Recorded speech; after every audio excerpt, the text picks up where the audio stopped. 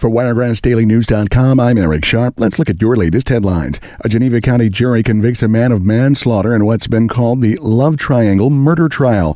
Prosecutors say Jason Kersey shot Tony Dean to death during a storm in 2023 when Dean went to Kersey's home to see a woman that both men were involved with. Kersey married the woman while awaiting trial in the Geneva County Jail. No word on what prompted a stabbing in Coffee County earlier this week. Sheriff Scott Bird said deputies were dispatched Tuesday after a man had been stabbed in the abdomen. 60-year-old Michael Prine was later arrested on attempted murder charges and later given $100,000 bonds.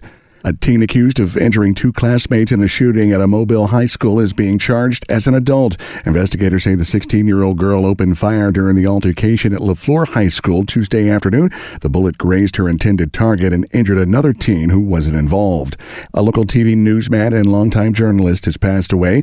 Mike Gerspan died Wednesday following a diagnosis late last year of an aggressive form of brain cancer. Gerspan's career brought him to the Wiregrass in the 1990s, where he covered news and sports for the next 30 years with News 4 and WDHN. Mike Gerspan was 66 years old. The Department of Transportation helping to clean up tornado debris in Cottonwood. The EF2 twister caused severe damage when it touched down 3 weeks ago. Crews are expected to have debris removed from State Highway 53 by the end of this week. And ahead of the start of the 2024 Alabama legislative session next week, a lawmaker has proposed a bill that would split the 3.5-month-long session into two parts. Under the terms of House Bill 35, the legislative sessions would be 20 days over 75 calendar days starting in February. The second part of the regular session would be held in September. And that's the latest look at your headlines from WiregrassDailyNews.com. I'm Eric Sharp. For continuous news, it's News Talk 1039.